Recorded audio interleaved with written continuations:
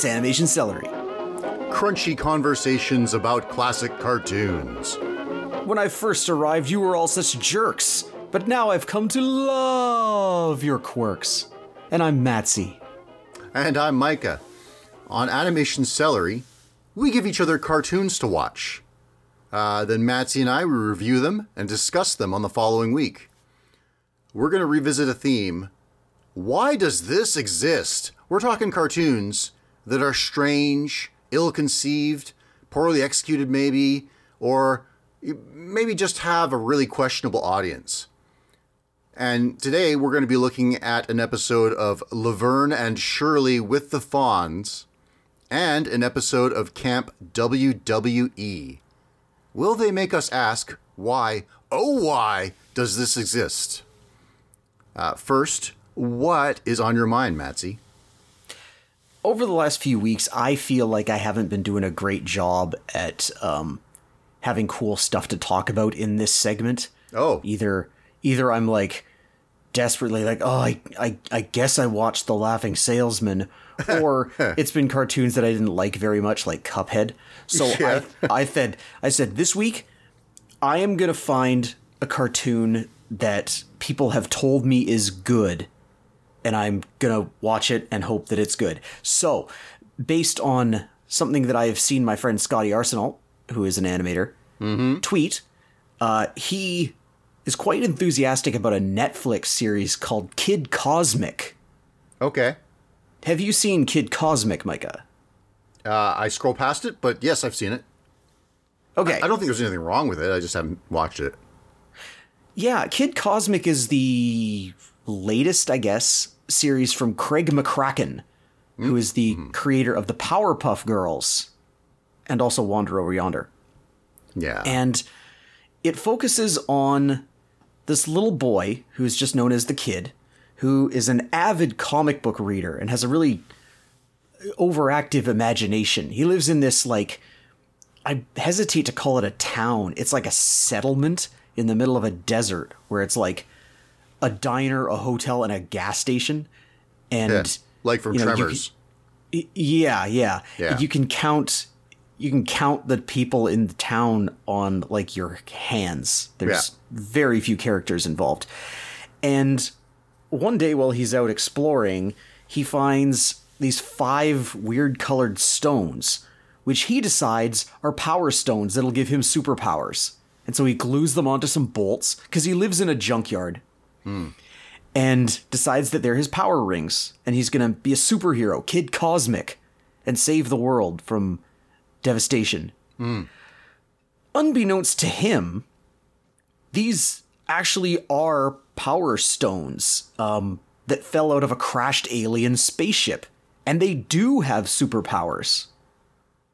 And aliens of all stripes want those stones. So he basically does stumble into rings that give superpowers and having to defend the Earth from alien invaders. But he doesn't get all the stones for himself. They fall in various ways in the first couple of episodes into the hands of some of the other characters around town. There's Jo, the teenage girl waitress at the diner, with purple hair, so Win. Yum. Win. Yeah. So Kid Cosmic, he has the green stone, and it gives flight. Okay. Which is, when you hear what the rest of the powers are, he actually got short shrift, because flight is nothing. Okay. Because Jo gets the purple stone, and she can make portals, like in Portal. Huh. Okay. There is a little 4-year-old girl named Rosa, and she steals the blue stone, which gives super size, like growth. You know, she can be giant. Yeah, okay. Kid's caretaker, and an old hippie named Papa G, gets the yellow stone, which gives a multiplicity effect. You know, you can make copies of yourself with it. Okay. And for safekeeping, because everybody's stealing all his stones, the Kid hides the red stone on the collar of the Settlement's big fat cat tuna sandwich. Mm-hmm.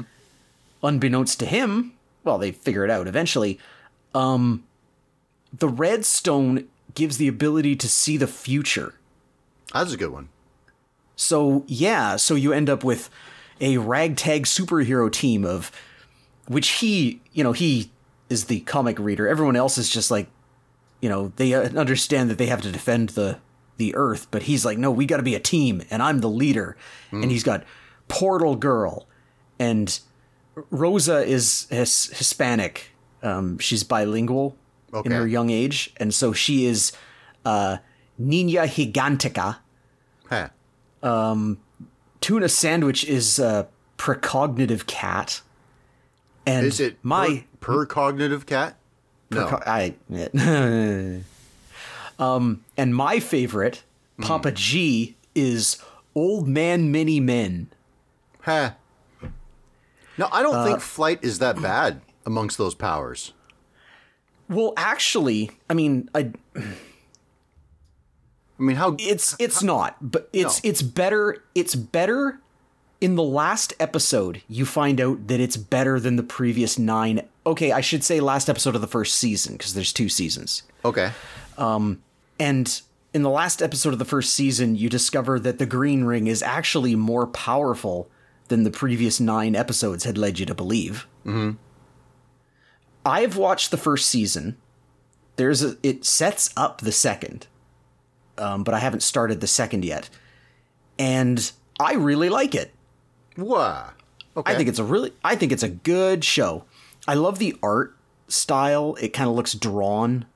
It does the thing where if it's close up, you can see like that it's pencil. The lines are like, not perfect lines. They're kind of pencil-y. Right. It has this animation style where it's like the characters, how in a storyboard you like draw a cool pose or cool facial expression or whatever. Sure. And it's animated to sort of move between cool facial expressions and poses. It's not exactly limited animation. It's not super smooth animation either, but it's like, it's really designed to get you to interesting facial expressions and poses, which I appreciate. Okay. It's got a cool story. It has twists and turns, and the one thing that I will say against it is that the music is pretty obnoxious. Okay. It has this one tune, which is somebody going ba ba ba ba ba ba ba ba ba ba ba ba ba ba, and they uses it for everything. Oh. It's kind of like, have you ever watched Back to the Future, and sort of like in the first few minutes of that movie, every time anything happens, The Power of Love by Huey Lewis plays. Okay. And then, yeah. And then Marty gets to like the band audition or whatever, and then the song that he plays is The Power of Love again. It's like that song just is everywhere in that movie to the point that it's comedic. And that's what happens here. It's like the music is by a guy named Andy Bean, and bad job, Andy. Oh no. But yeah, it's one of those shows that I've seen the Netflix preview for, and I thought that seems okay. Just haven't gotten around to it. Yeah, it's worth watching. Okay. I do quite like it. Let me see. So yeah, Kid Cosmic gets my recommendation, at least for the first season. I haven't watched the second one yet, but it's the second season is based on the idea that they now have to collect 13 Power Stones. And I'm 13 interested more or 13 in total? I am not. I think it's 13 total. Oh, and is everybody else's Power Stone still attached to his nut and bolt?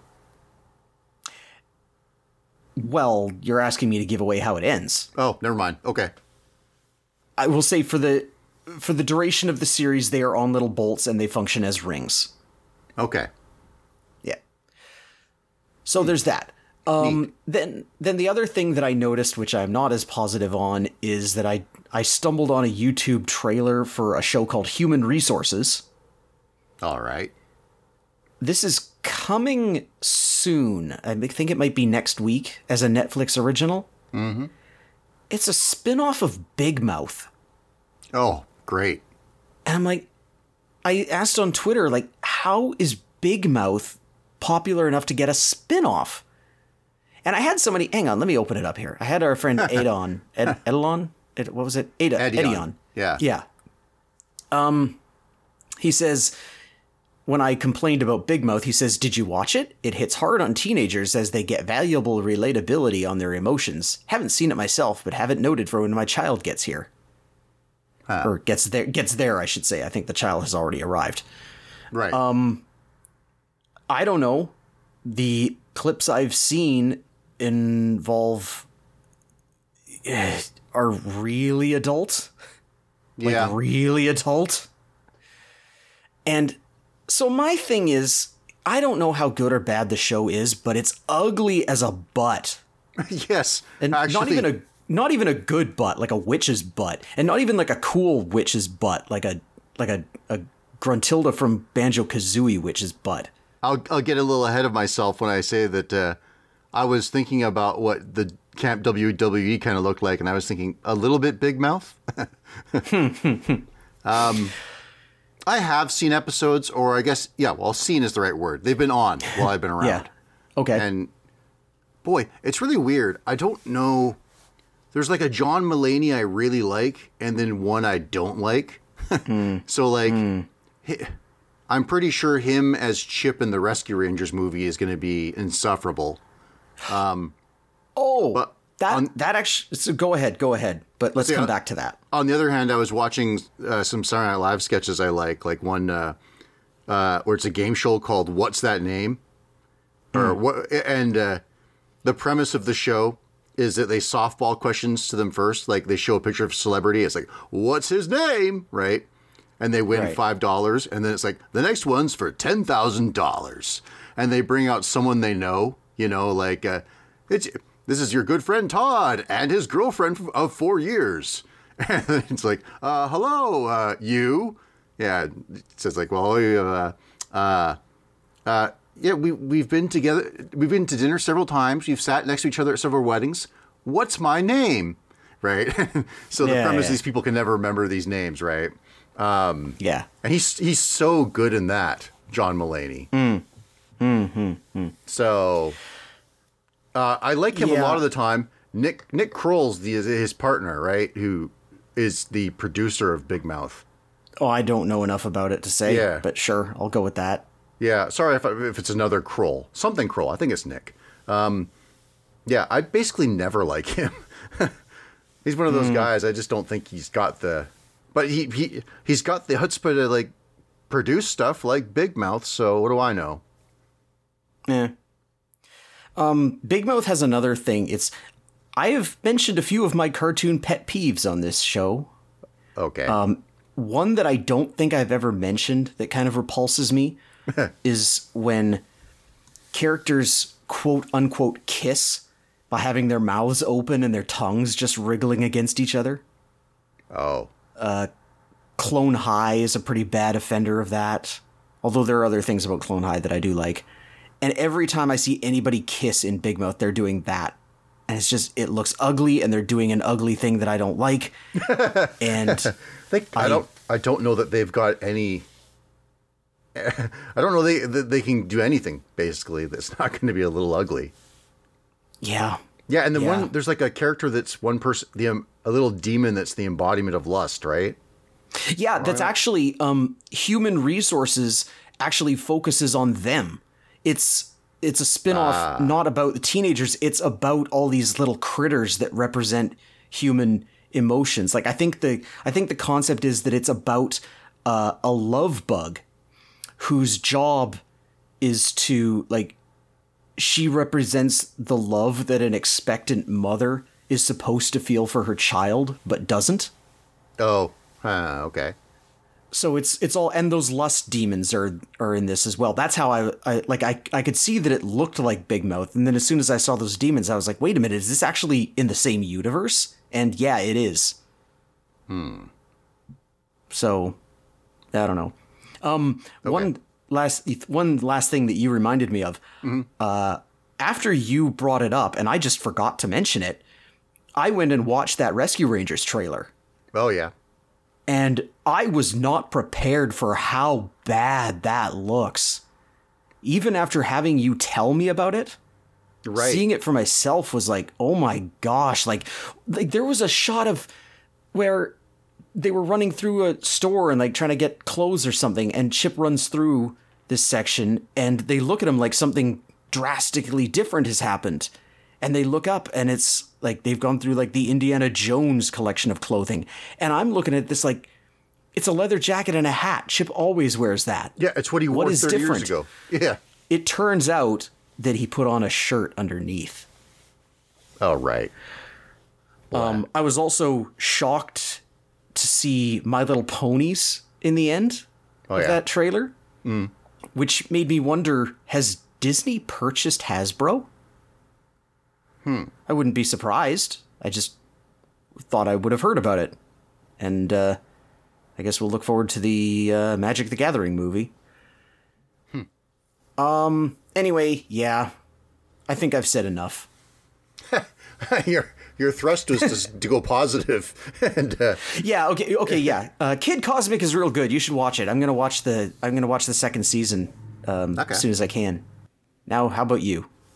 well, I was thinking it's Women's Day, or was, and Yesterday, as we were recording. yeah, and it's kind of like Women's Month.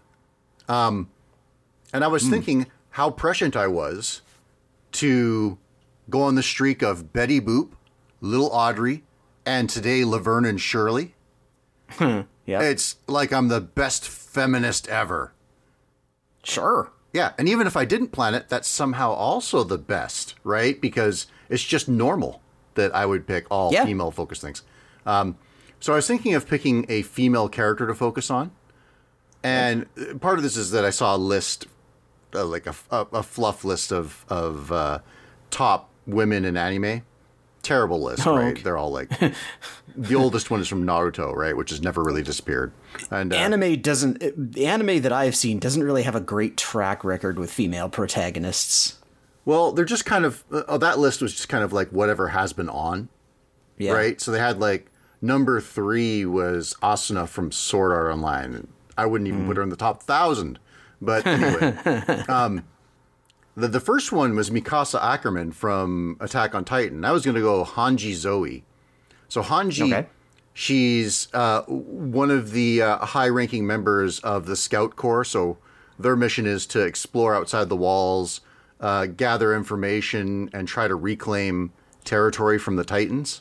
And accordingly, Hanji is like a researcher. So is early on... like a lot of characters in Attack on Titan, is just loudly built out of quirks. Like Hanji is overly excited about Titans and likes to nickname the ones she's researching. But Hanji really grows over the course of the series. Now, the series, I don't know if this is something less than a pet peeve for me, is where early on you meet basically everyone. You know, like the first episode, I meet this guy who travels with me, and then this one, and so on. So there's some like plot armor on the initial group of cadets that train with Eren, right? And it can get to the point where they introduce new guys, and you can get cynical, like, oh, there's a dead man, right? But Hanji is not one of those initial ones. Hanji's a little older and grows into a leadership role, and just becomes a really great character, great leader, great, really clutch. So, you know, I think best character in Attack on Titan, but maybe not a woman per se, because I was looking this up, that the creator has said that they wanted Hanji to be ambiguous, and has instructed like his editor and people that work in promoting and the like to not refer to Hanji's gender, or at worst just equally refer to Hanji as he or she. Which in Japanese, there's not like pronouns like that are not as common anyway, right? So now to actually put Hanji into a cartoon, Hanji's got like, you know, a female voice actor. That's not a proof of anything really, but you can see at least Hanji is female. But I thought that was interesting anyway. But great character overall, and I guess if not great woman character, great female character. And so I was kind of thinking further about what the good female characters are from cartoons. Okay. And so I'm going to defer to BuzzFeed and just get your thoughts on them. Okay, sure. I can think of some that I really like, but go ahead. Okay, so they have one Kim Possible. I think that's okay. Yeah, all right. Katara. I mean, there's been enough. Yeah, go ahead. I'm just thinking like there's been enough, you know, teenage or child boys who are secretly heroes that the idea that there's a girl, it's like, sure, yeah, that's overdue. Yeah. I will accept Kim Possible. You said Katara. Yeah. Katara would be the water tribe girl who's following Aang around. Kind of a Deuter antagonist. Or Deuter protagonist, rather. I was thinking for a second it was the second Avatar. Well, and I was like, you know, in that second show, what's it called? Legend of Korra? Oh, I guess it's not Katara then. Yeah, Katara's pretty neat. I mean, Avatar, The Last Airbender, is one of my favorite cartoon series ever.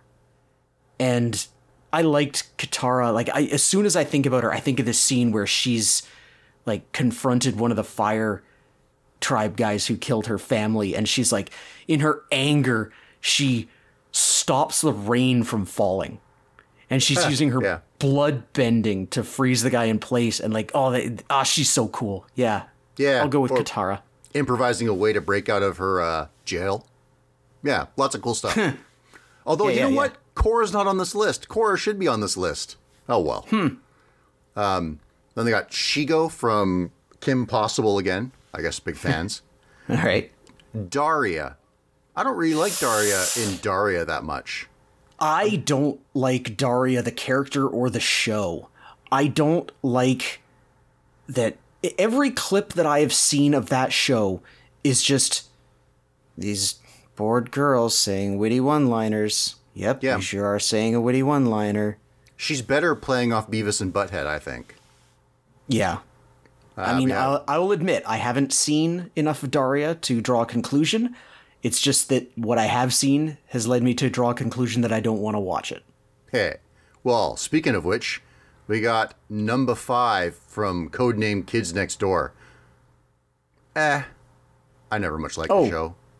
I am not proficient enough in that show that I was like, I was waiting for you to give the name. It's like, okay, this is number 5 on the list, and it is. But I've barely seen any of that show.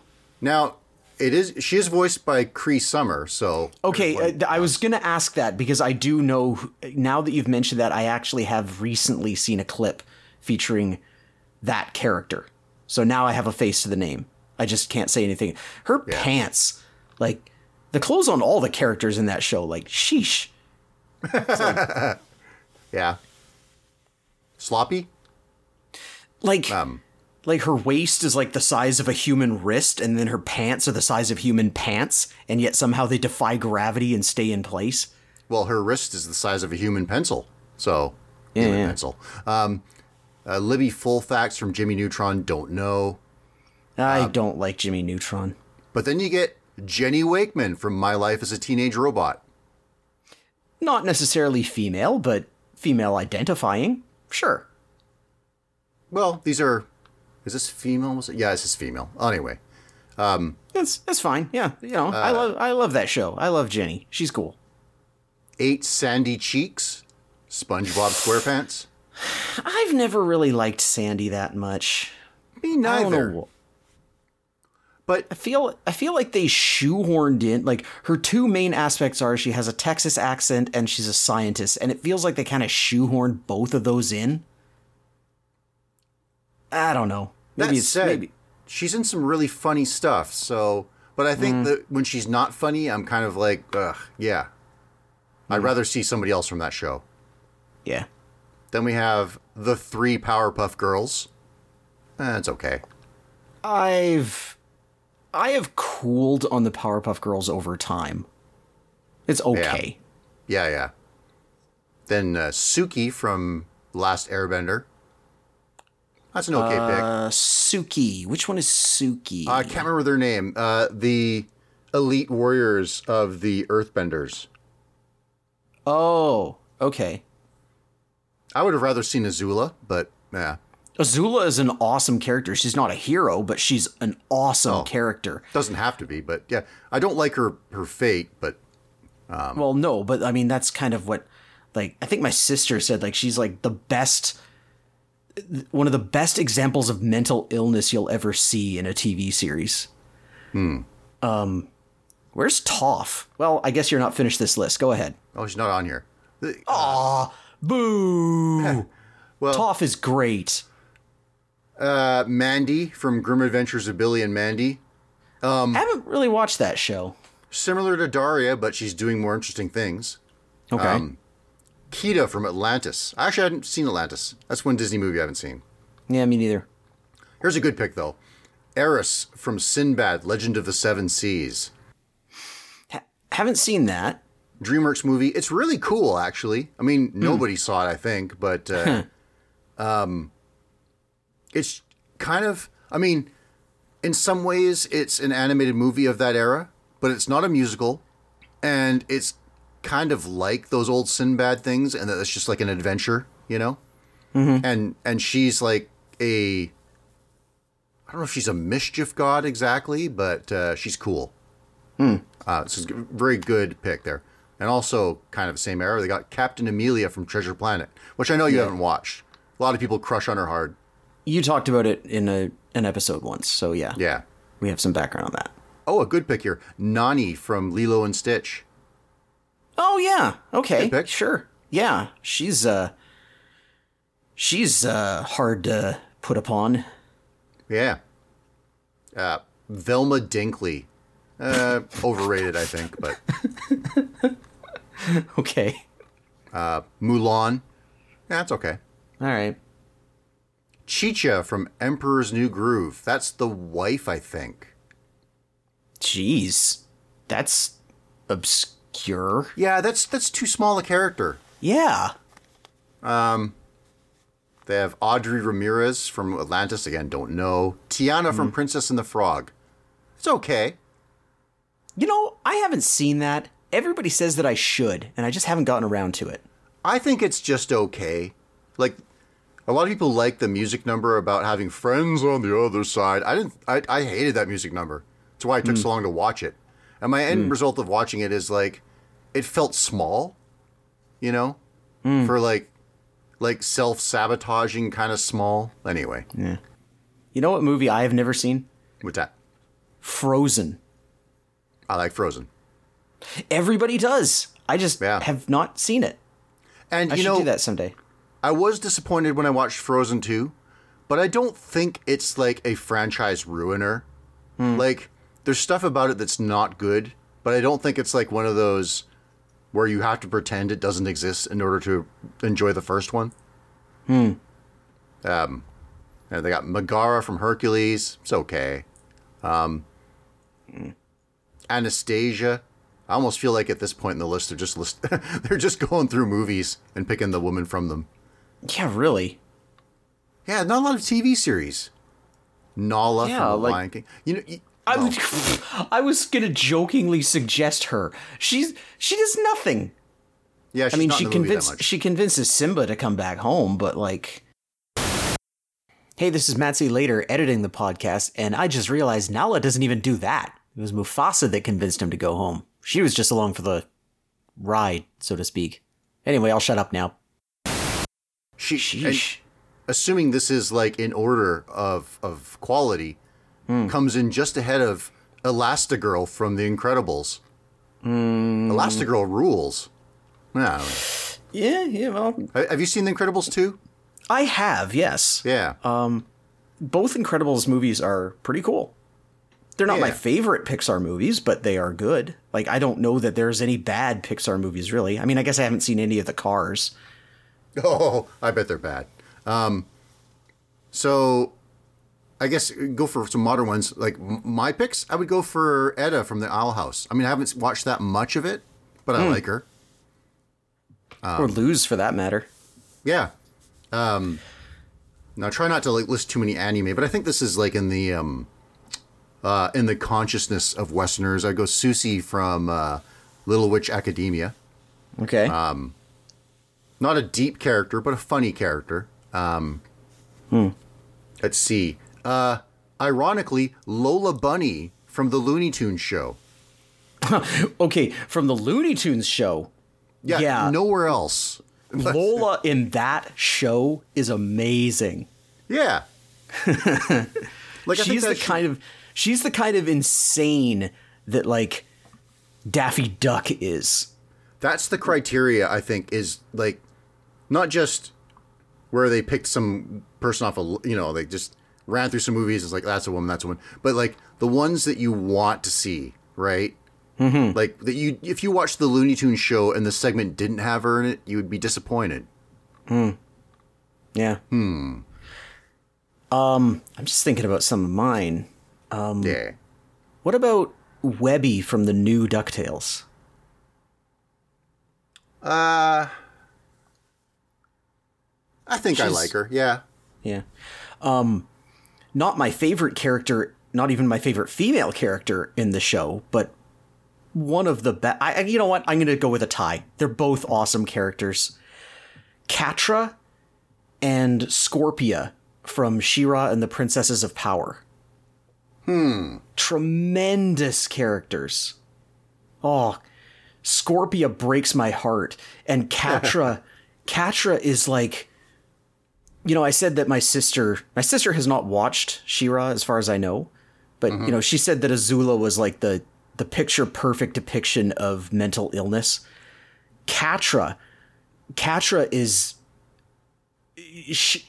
she is the product of a life of abuse in a way that is just like devastating and fascinating. Interesting. Yeah.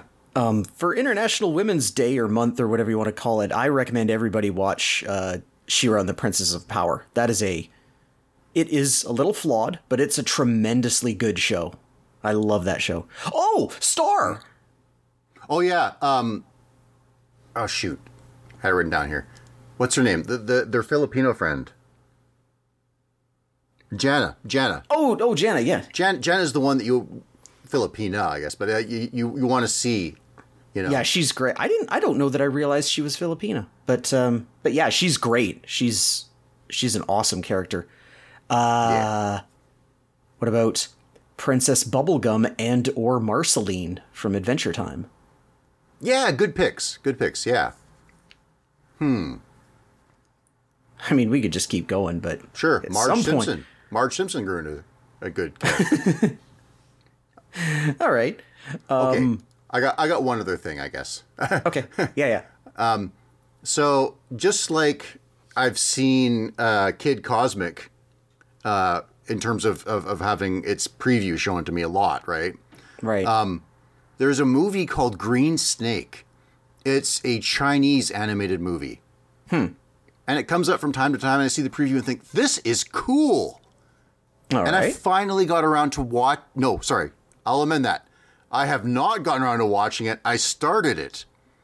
And so it's a wuxia period thing, right? So, a lot of flying around and super martial arts and stuff, I guess, Right. kind of, right? Yeah. So Green Snake starts off with two women, sisters, seemingly, or twins maybe even, flying over the sea and projecting from their weapons to create a tidal wave to try to wipe out a temple. It's like, wow, this came in hot, right? And the Buddhist monks there's like a super powerful one who makes a big shield with his power of stillness and all that, right? It's like, wow, okay, so I'm just rolling with it, right? It's like, this is just how this starts. Okay, they've gotten me into what kind of this thing this is. And then there's plot points and stuff, and I have to pause and think like, well, I don't know if I can, for reasons that I don't, if this is the speed it goes, I don't know if I can watch this, right? So I Google it, and the thing that comes up is, this is a sequel. Huh. It's the only one that's on Netflix. They don't have the original movie Whitesnake. Which is super funny to me, the title, because the sequel is not just Green Snake, it's Whitesnake 2 Green Snake.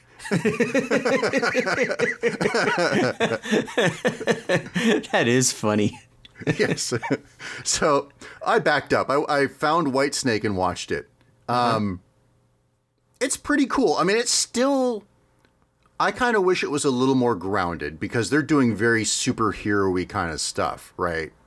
Stuff that ends up being a little Dragon Ball-y. But it's pretty neat. It's based on like a fairy tale about like a white spirit snake who, in human form, falls in love with a human man. Now, it's got a lot of over the top action. You know, sometimes where it's you can't like buy the stakes. It's like watching Superman fight, right? But it's cool, and action or you know, travel and meeting characters, it's just full of coolness. Like, some of my complaints about some movies is that they're kind of thin. And I don't mean like plot necessarily. I just mean stuff. Like, Star Wars movies give you a lot of stuff, but then when you're watching a cheaper movie, it's like, I've seen that zombie before, you know? Right. Or like, Whereas this just has all kinds of things to look at. You know, like cool monsters. One of the antagonistic forces in this are the Taoists. It's one of these things where I guess, you know, like religions have superpowers, right? So the Taoists are so cool. They're magic, and they're like apparatus and stuff, and they're beasts and all that. And then the snake people are pretty cool too. There's a little disparity. Like the two principal female leads are way cooler, but Xiao Bei and Xiao Qing.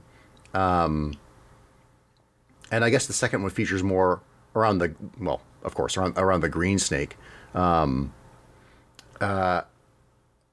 I kind of just wanted to look at it because there's a different like sensibility for Chinese cartoon designs.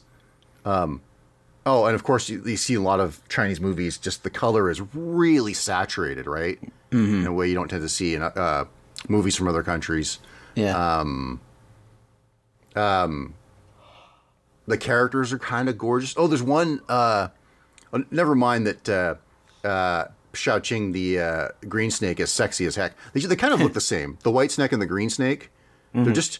They could be twins, and they refer to each other as sisters, but I don't know if they're sisters, because she sort of alludes to that they have sex. So...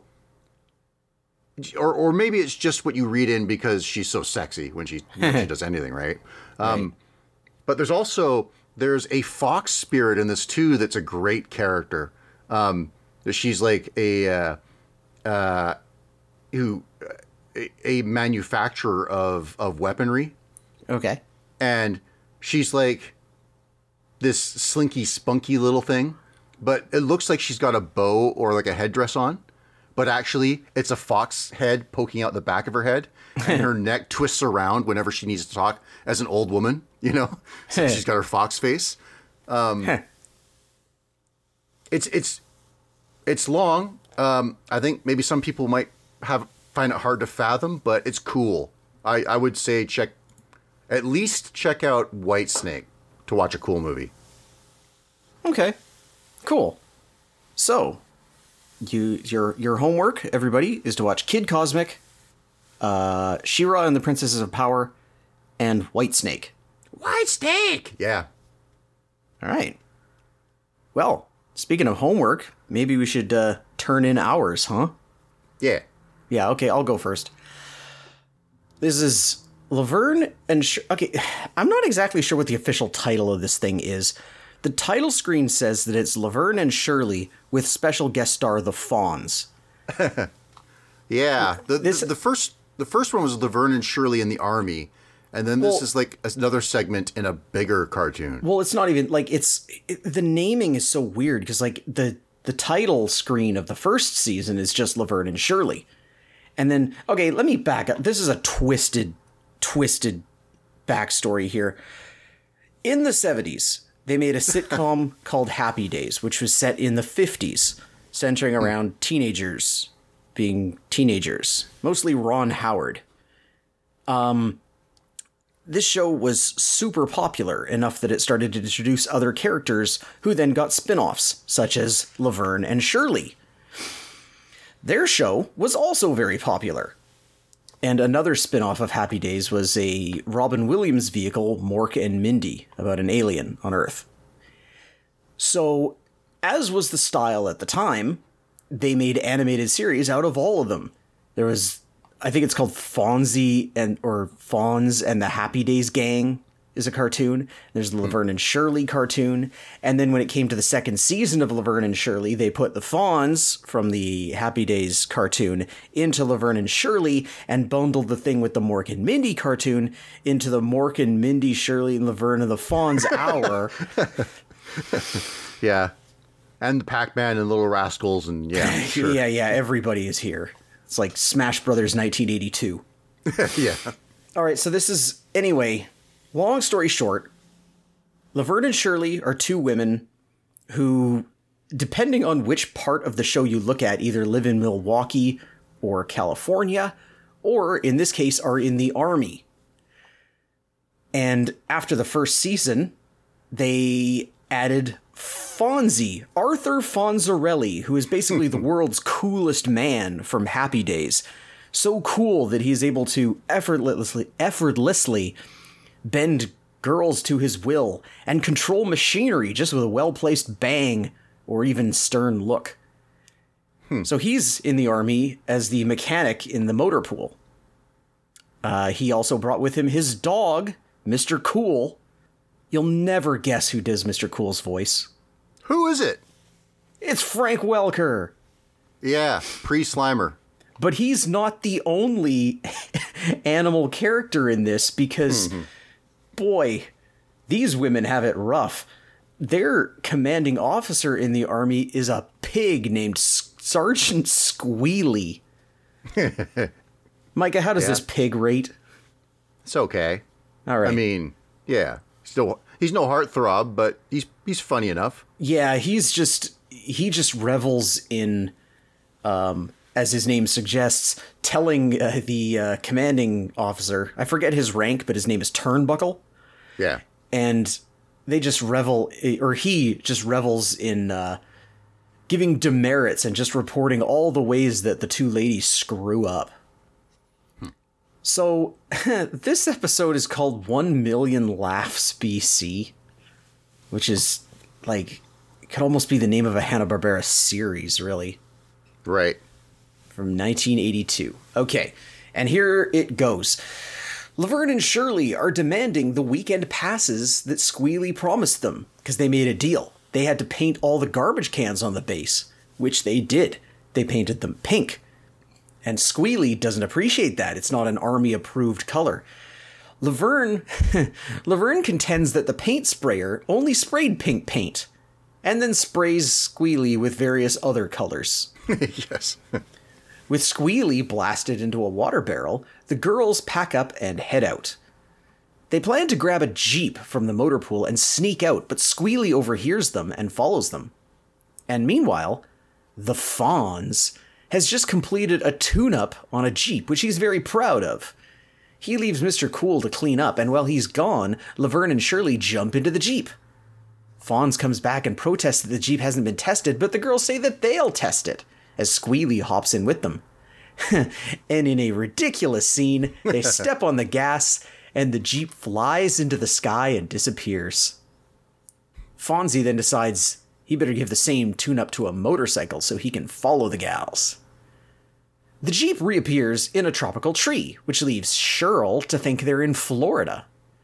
They get the Jeep out of the tree, with Squealy listing off all the various demerits they're going to get. One that I liked was AWOL without permission.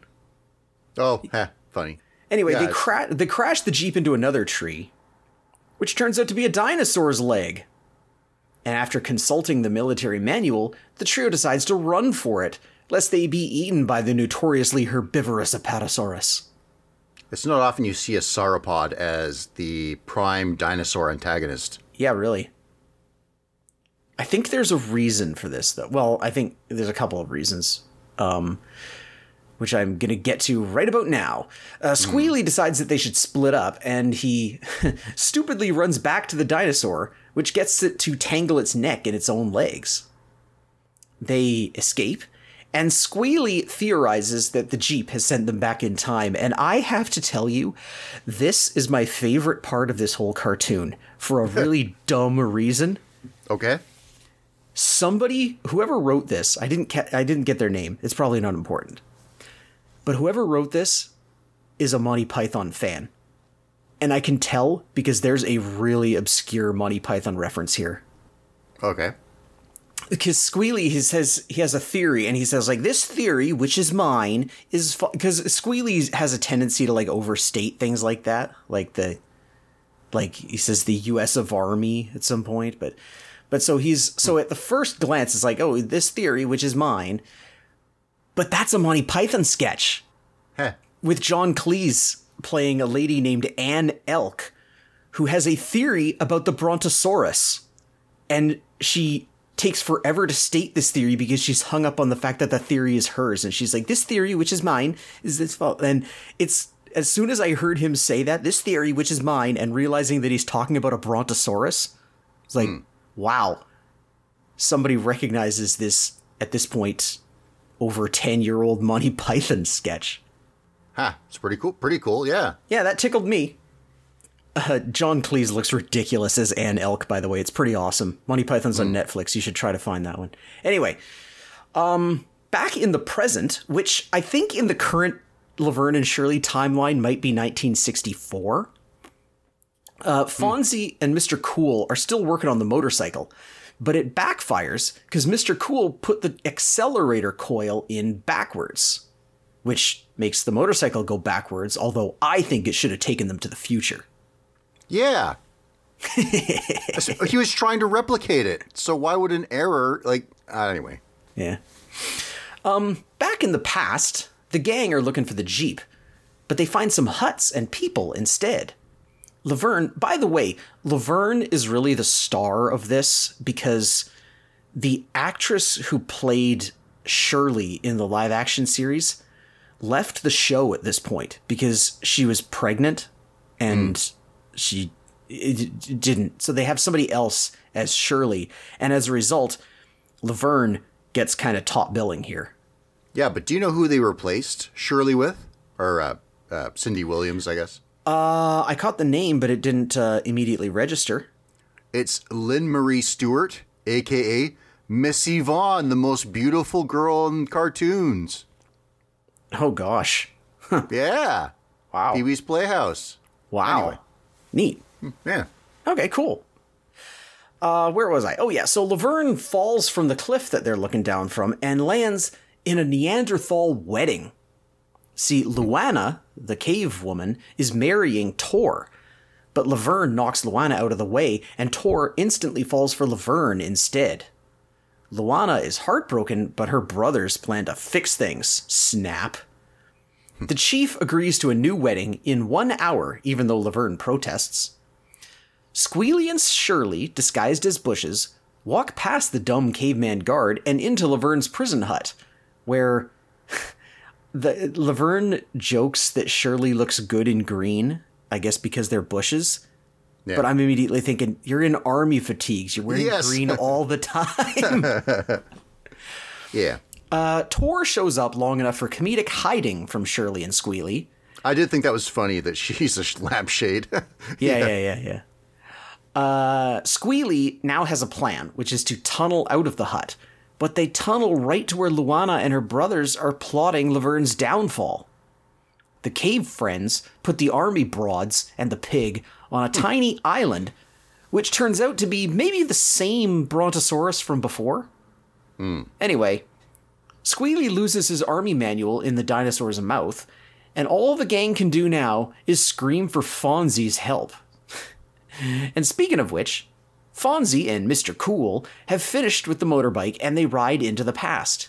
There, they hear the cries for help, and Fonzie rides his bike onto the dinosaur's back. The dinosaur then eats the time-traveling motorbike with some pretty underwhelming, chomp sound effects here. Yeah. And Fonzie is amazed that his usual cool tricks don't work on the animal. And so, Fonzie, because he's the brains of the outfit, I guess, Yeah. comes up with the brilliant plan to jump off the dinosaur and onto a log, and they all make their escape.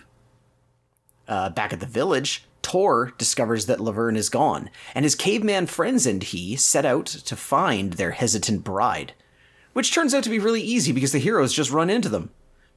But the girls are more confident now that they have the fawns protecting them. But then a pterodactyl swoops down and catches Fonzie and Mr. Cool, wouldn't you know? So the girls are kidnapped again. Kidnapped again. And Laverne has to get ready for her wedding. The cavemen toss wedding gifts into the hut, and among the primitive gifts are the ladies' luggage, which leads them to surmise that the cave people have their Jeep, or at least it's nearby. So Shirley gets an idea, and they team up with Luana, because they have a common goal. They all want Luana to marry Tor. As for Fonzie and Mr. Cool, they get taken to the pterodactyl's nest, and from the high vantage point, Fonz is able to spot the Jeep. But just then, the egg in the nest hatches, attracting the attention of the mother, which allows another comedic moment of Mr. Cool pretending to be a pterodactyl chick, while Fonzie hides in the egg until Mama is gone. That's not cool. Yeah, well, Mr. Cool isn't very cool. No, I mean Fonzie hiding in the egg. Oh, yeah, well, it's practical. Yeah. I mean, he has already demonstrated that these animals don't know who the Fonz is. So back at the village, Shirley gets Tor's attention, and they show off the new and improved, freshly made-over Luana. Made over with the... I guess they had their beauty equipment in their bags now that I think about it. Yeah. So, yeah. So the wedding between Luana and Tor seems to be back on, but now there's a new problem. Because the only other place for Laverne is as a sacrifice to the volcano, just to make sure that no primitive culture trope is unvisited in this weird thing. Shirley tries to save Laverne by using one of the most backfiring threats in cartoons, which is the old, if you're going to throw her in, then you'll have to throw me in too deal. So the result is predictable. And just as they're all thrown in, Fonzie drives up in the Jeep. He jumps the volcano like a massive fiery shark. And Laverne and Shirley... We'll come back to that. Yeah. Laverne and Shirley and Squealy all land in the back seat, and then the Jeep flies back to the present day, instead of back another 1,000,000 years. Back at the base, Fonzie starts undoing the scientific breakthrough he stumbled upon, while Squealy runs and gets a new demerit book to start writing Laverne and Shirley up. Wow. We've looked at 4 of these cartoons in the Why Does This Exist series. I mean, we haven't gotten to one of them yet. Okay, sure. I'm pretty confident. I was confident in the one that I gave you, but I think this might be the most baffling of the 4. I just had the vague memory because 1982, I'd been preschool, right? 5 maybe. Yeah, I just remembered there's this cartoon and Laverne and Shirley are in the army, and then the Fonz, just dressed like he always dressed, shows up on a motorcycle to save them. Yeah, it's weird. Yeah. I never watched any of these shows, by the way. I mean, in terms of the live action Happy Days or Laverne and Shirley. I've never seen Laverne and Shirley, but Happy Days is actually pretty good. Yeah. I've seen one of those, actually. It has like a sound effect or a soundtrack that's going on the whole time, like this Yeah. like it's really cool. I like Happy Days. The one I saw, like a divorcee moved next to whatever Ron Howard's characters is, and so they thought that because she was a divorcee, she was hot to trot, and he could score with her. That was the plot of the episode. Great. Yeah. Awesome. Man.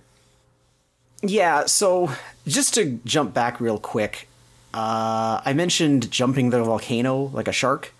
We've all heard the term jump the shark, which is the point where something is no longer good. And for those who don't know where that comes from, it's actually Happy Days. And it's actually the Fonz. Because there's an episode where Fonzie has to jump over a shark on, I can't remember if it's a jet ski or water skis. But, it wouldn't be a jet ski. It was water skis. Yeah.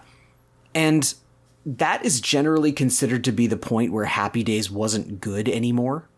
It only ran for 6 more years. Yeah. Yeah, so that's where the phrase jump the shark comes from. It's from Happy Days and from the Fonz. So, yeah, let me see. What do we want to talk about? Well, this cartoon is like a continual jumping of the shark. Yeah, kind of. I actually like Fonzie in this. He's got a constant smile on his face where he seems kind of aloof in the live action show. Like he's constantly like too good for everyone. But in this he's like... Is it me, or does his design look like Lupin the Third? Okay, yeah. Yeah. I will buy that. He kept reminding me of Adam Sandler's character in 8 Crazy Nights. Oh, okay. But yeah, Lupin the Third, that's a good one. Yeah, the reason I kind of like the banter in it, and it's by and large like it's Henry Winkler playing Fonz, and it's Penny Marshall playing Laverne. So no wonder they're good at it. Although, you know what's weird? What?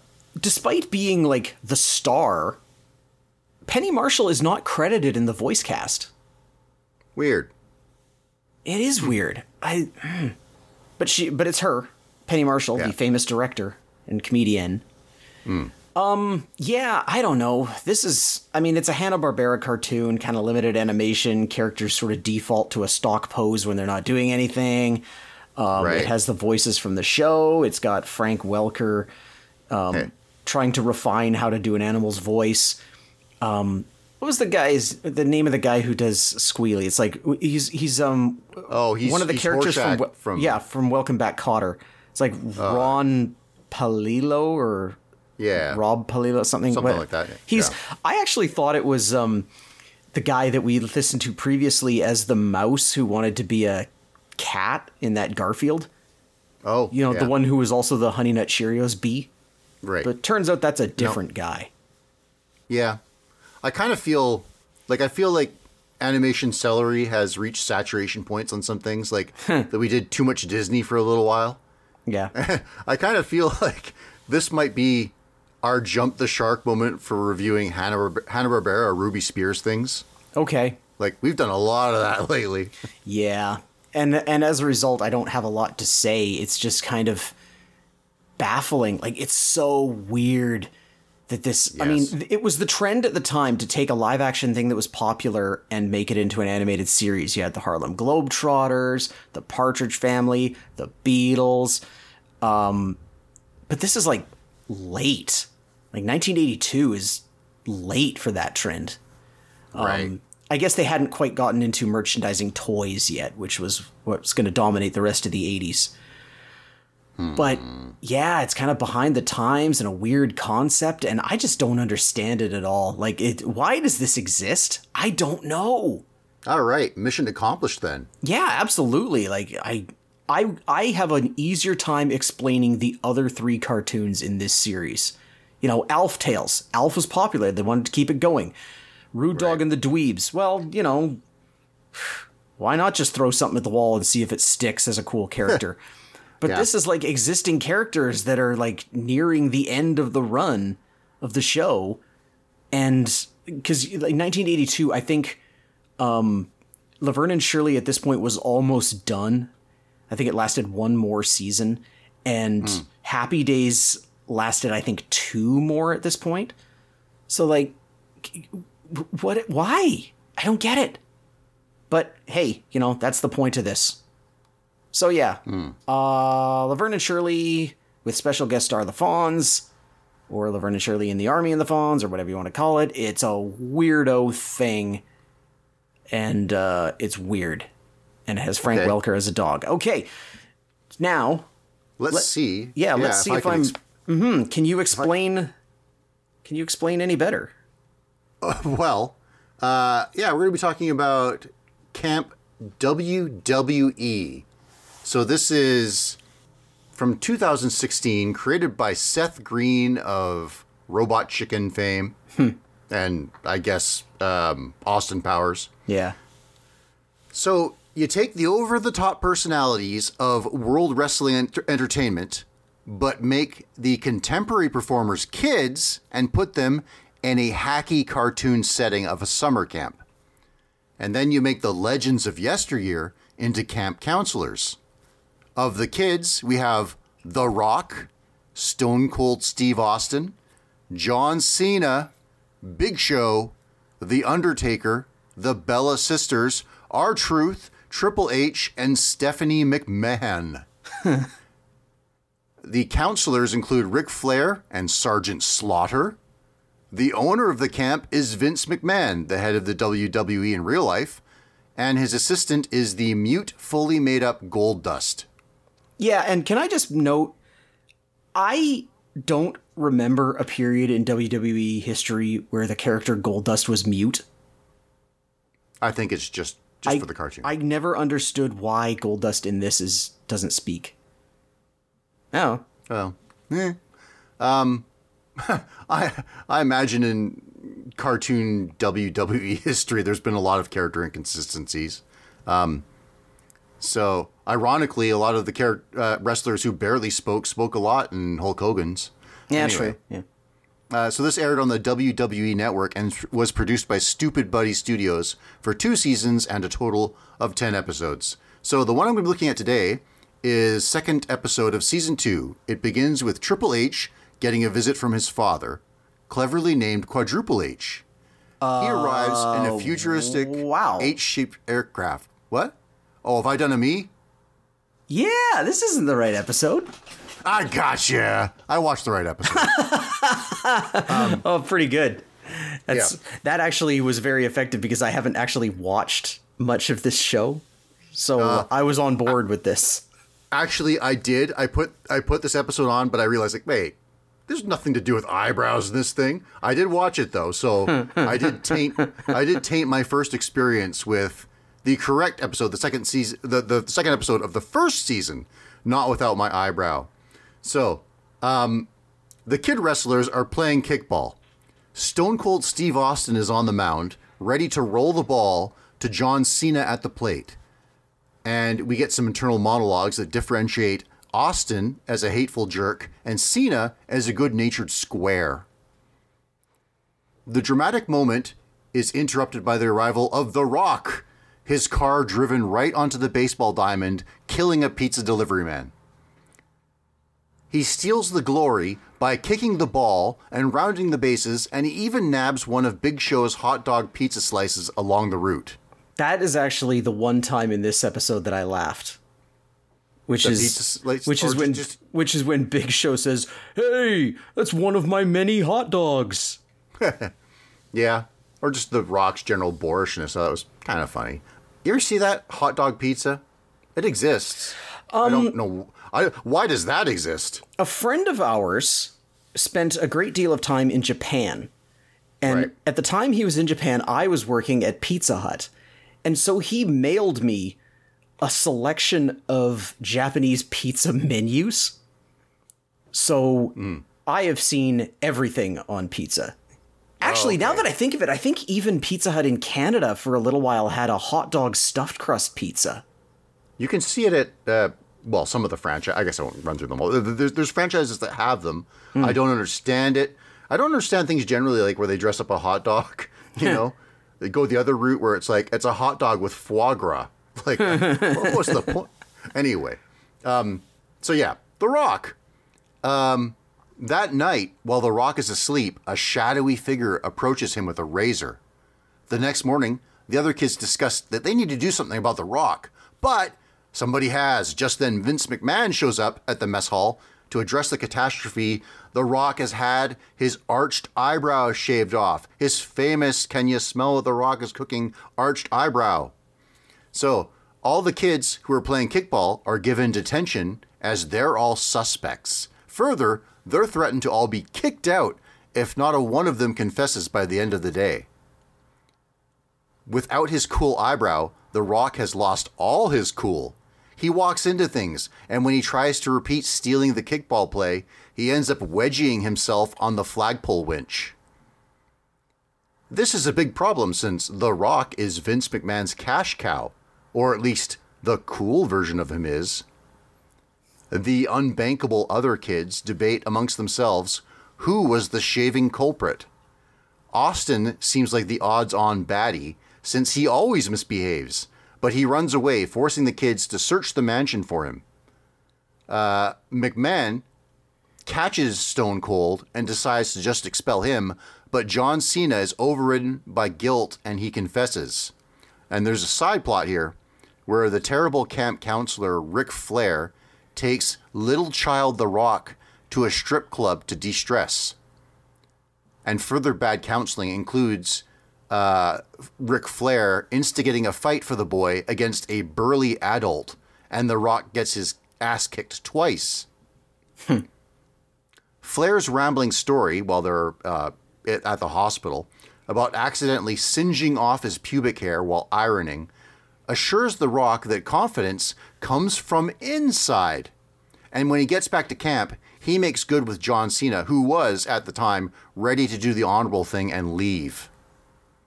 And then to end the show, police come to the door for charity, but Vince McMahon assumes it's about the dead delivery man from the beginning of the episode, and he makes an absolutely hilarious botched attempt to run away up a slide. This is indisputably comedy, but it's also indisputably not funny. Yeah. I think it could have been better if it was meaner and referenced real life events and foibles so that it had more bite as opposed to being just kind of generic Family Guy kind of stuff. I do like the idea of The Rock being incapacitated by losing his eyebrow. Yes, that's a good idea. That's a hilarious concept. I actually don't mind the way they've interpreted his head shape as a kid. Yeah. I said at the time that I had seen a couple of episodes of this, and I said at the time that I sort of felt like the writers of Camp WWE almost understood the characters of WWE better than the writers of WWE did.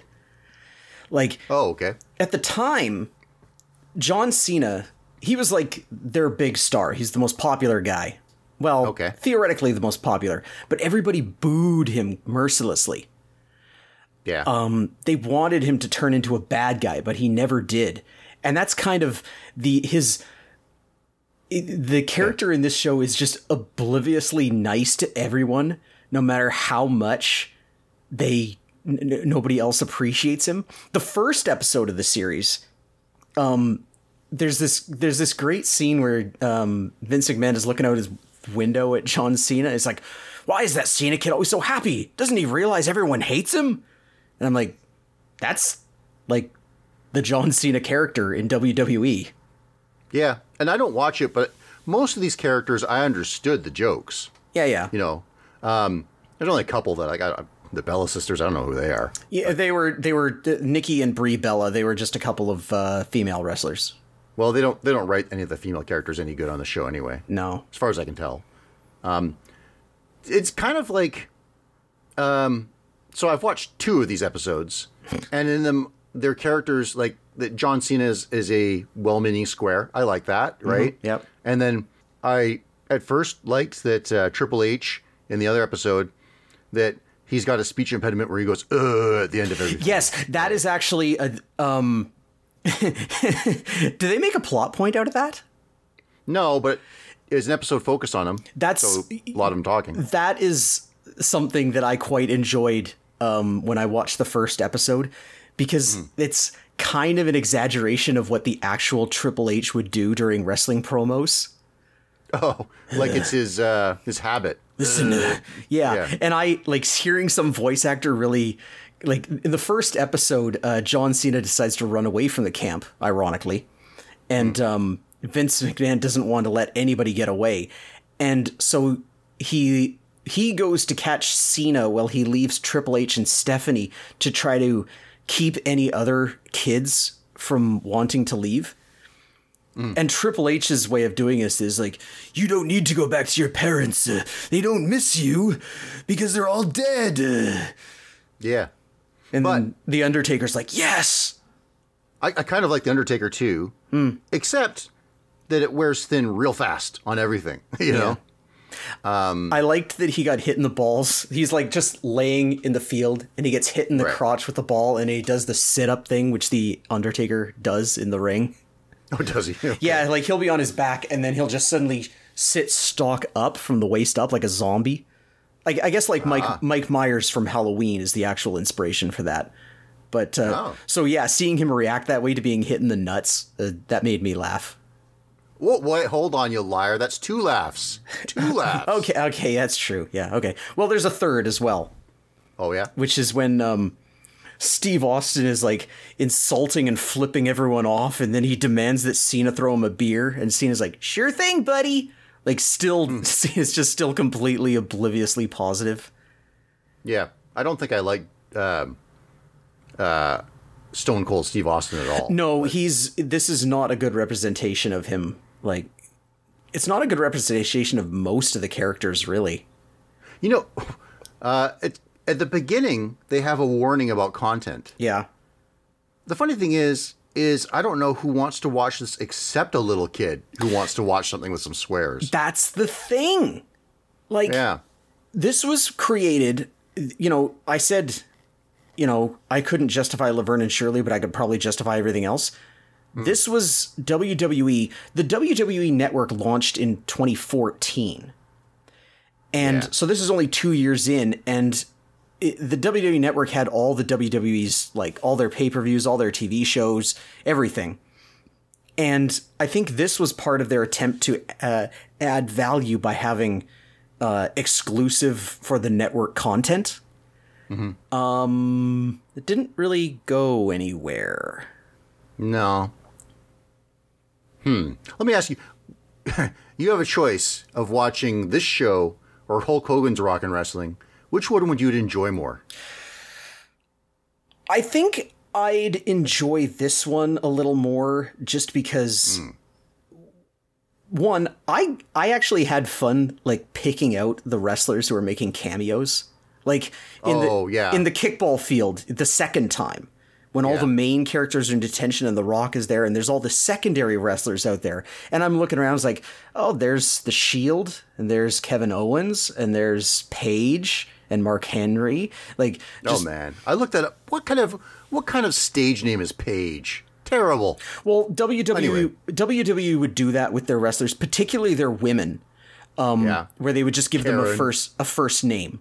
But they do it with their male wrestlers as well. It's actually kind of a joke that Vince McMahon hates first names because he'll introduce someone's like, this is Alexander Rusev. And then a year later, now he's just Rusev. This is Antonio Cesaro. Now he's just Cesaro. They had, I don't blame him. The funniest one was they had a guy named Buddy Murphy. And then they just shortened it to Murphy. Huh.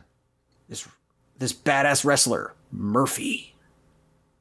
That's not what I wanted to get out of wrestling. I want some showmanship and some weirdness. Yeah, you don't really get that from WWE. Oh, well, yeah. Shoot, I missed my opportunity to burn John Cena. Yeah? About him being overly nice, including to China. Remember that?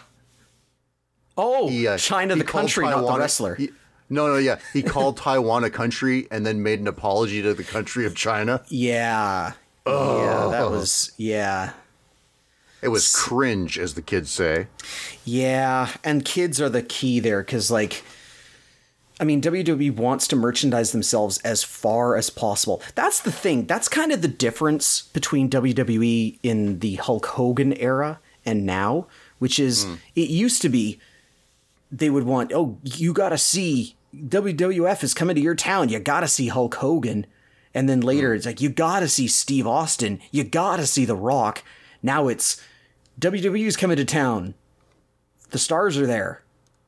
Like, no, it used to be... Too many to name. It used to be that they would have a person who is marketable as, like, the guy that you want to see. And now it's just, like, they ride on the concept of WWE. And it kind of doesn't work because WWE is... I haven't watched it in a long time. And every time I do, it is unwatchably bad. WWE now is the worst professional wrestling ever. It's every aspect of it, the camera work, the writing of it, the performance, it is unwatchable. They should, when they're advertising, and some stars will be there, and Subway in the food court. It should be like that. But, yeah, I don't know. We don't need to talk about WWE. Who cares? This cartoon. Well, I got one other gripe from the other episode, which is actually called The Ultimate Counselor. Oh, boy.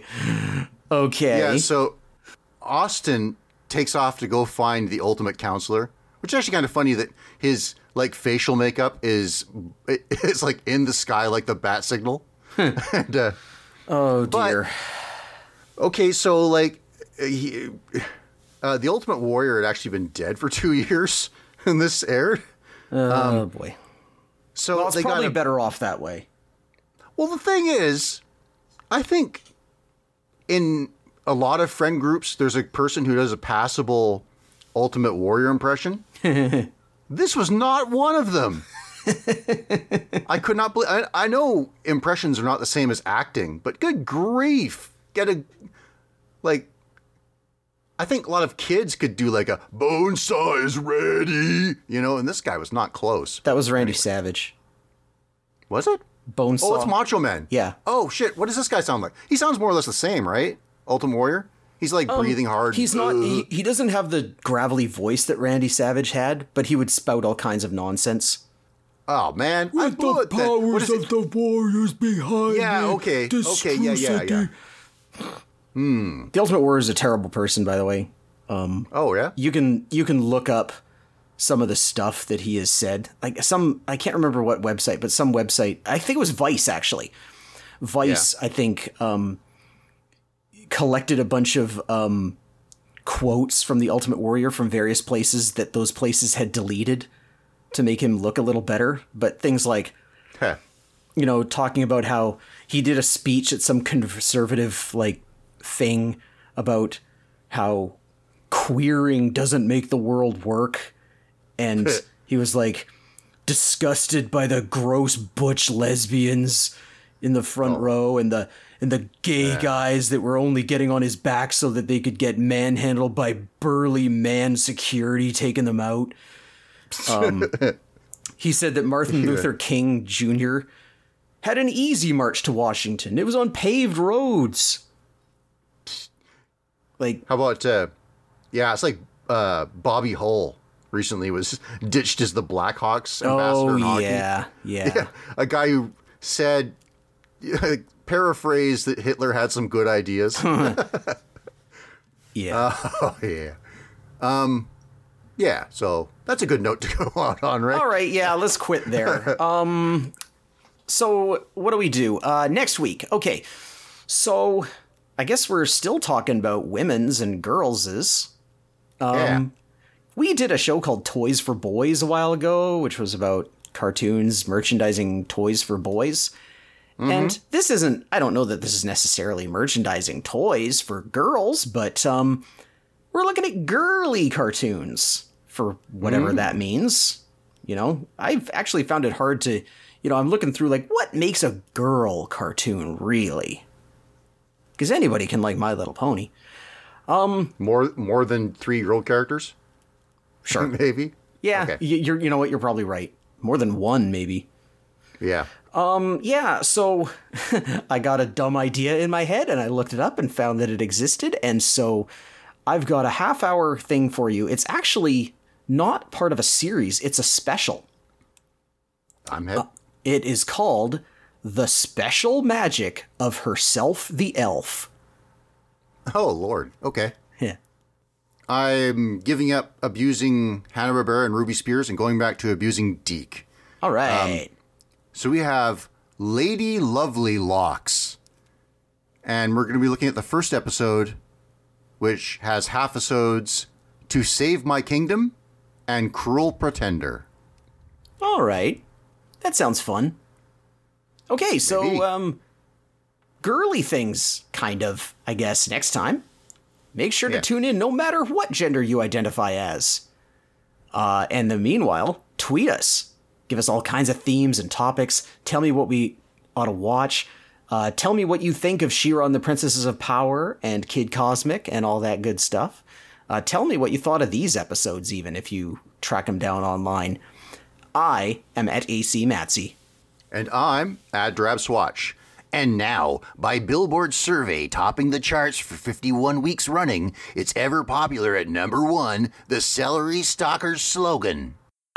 Ladies and gentlemen, you have just seen that amazing... The conditions that I have already continued to worsen as I have broken loose from all the string tickets and all the river rooms across these weak planets. And you, Andre the Giant, will realize that the power will become the 8th wonder of the world as we eat you alive. But you, ravishing recruit, as I promised, you will surrender to the gods above as I beat you. 1, 2, 3. Let's go back to the arena.